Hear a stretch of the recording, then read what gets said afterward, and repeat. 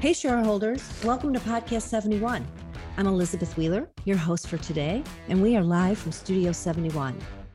When we celebrated Driver Appreciation Week a while back, I read, if you bought it, a truck brought it.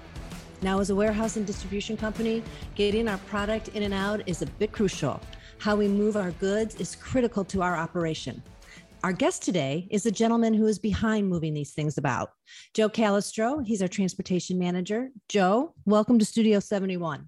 Hey, thank you for having me. So let's begin by you telling our listeners just a little bit about yourself. I know you've been with Parksite for just over 2 years now. I've been doing transportation logistics for over 25 years now. I worked for various companies, but never an ESOP, different kind of an attitude and atmosphere here, more positive than anything I've ever experienced. I'm well seasoned. I ship everything from parcel, truckload, LTL, jack of all trades, master of none.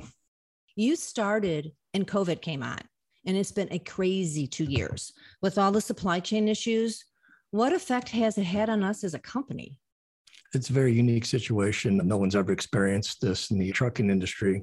It was really day to day. You didn't know how the market was reacting, and they shut everything down. The rates were great. Capacity was great. People were dying for work. But then when things started loosening up, the rates went historically high. Capacity was terrible, and we paid a lot more than we should have the last 2 years.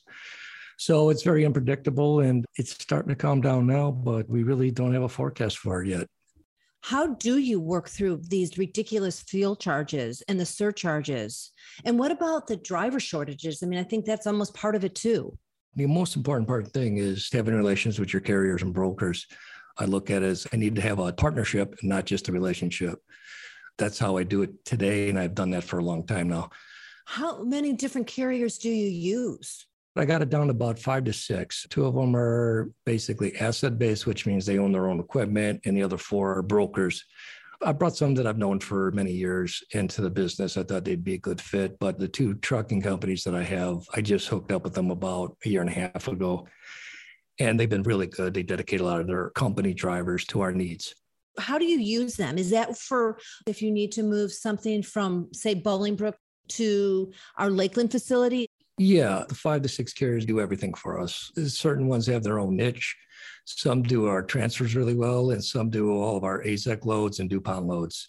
So I kind of broke them out in categories, and they all have their place in the business. So that's where I concentrate what they're good at. Do they actually pick up product from our suppliers as well as moving product between our locations? Yes, they do.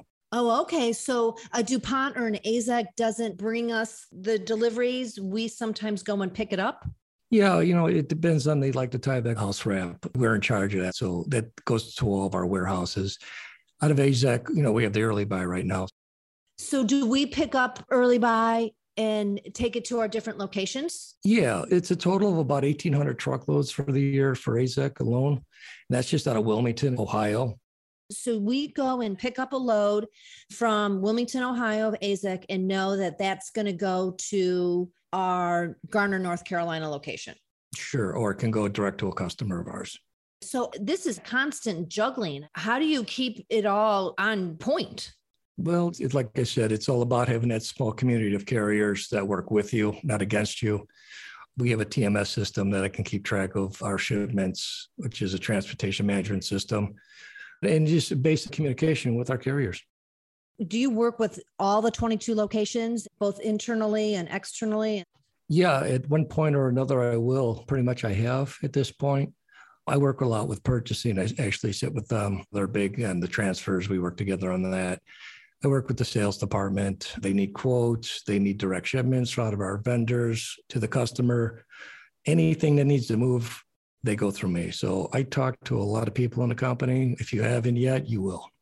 With all the supply chain issues, do you have to scramble a lot? And is there additional costs that go in there because of the fuel charges and so on and so forth? The only thing that would be a problem for me would be capacity with the carriers that are out there. With the driver shortage going on for the last 5 years, it's starting to hit its peak.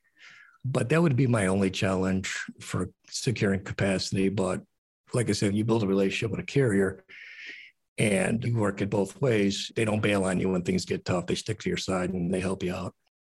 You know where every truck is right now. Do you follow them closely? So if with the weather issues that we have? Yeah, sure. Then that's part of the communication with the carriers. I expect an update on everything they transport for us. I always get an email or something if something goes wrong ahead of time before it actually happens. And what about on the weekends? Are you following things on the weekend? Because imagine a lot of material moves from Friday to Sunday. Yeah, that's the beautiful part about being a transportation manager. You're on call 24/7. But yeah, it's part of the game. That's what I signed up for. So I've been doing it for a very long time. So it's kind of natural to me. Can you tell of an instance where there might have been a problem on a Saturday or something? Yeah, there could be various things. You're shipping something to a warehouse that they said they were open, and then when the driver shows up, nobody's there, and then you got to work the phone and try to get to the person who can help you out. What about damaged material? How often do we have to deal with things like that? Last year, LTL really became a problem. We had one carrier that was destroying our Corian sheets, and I had over $35,000 in claims with them. So we removed them from the program this year, and I have 2 claims so far, period, which is fantastic.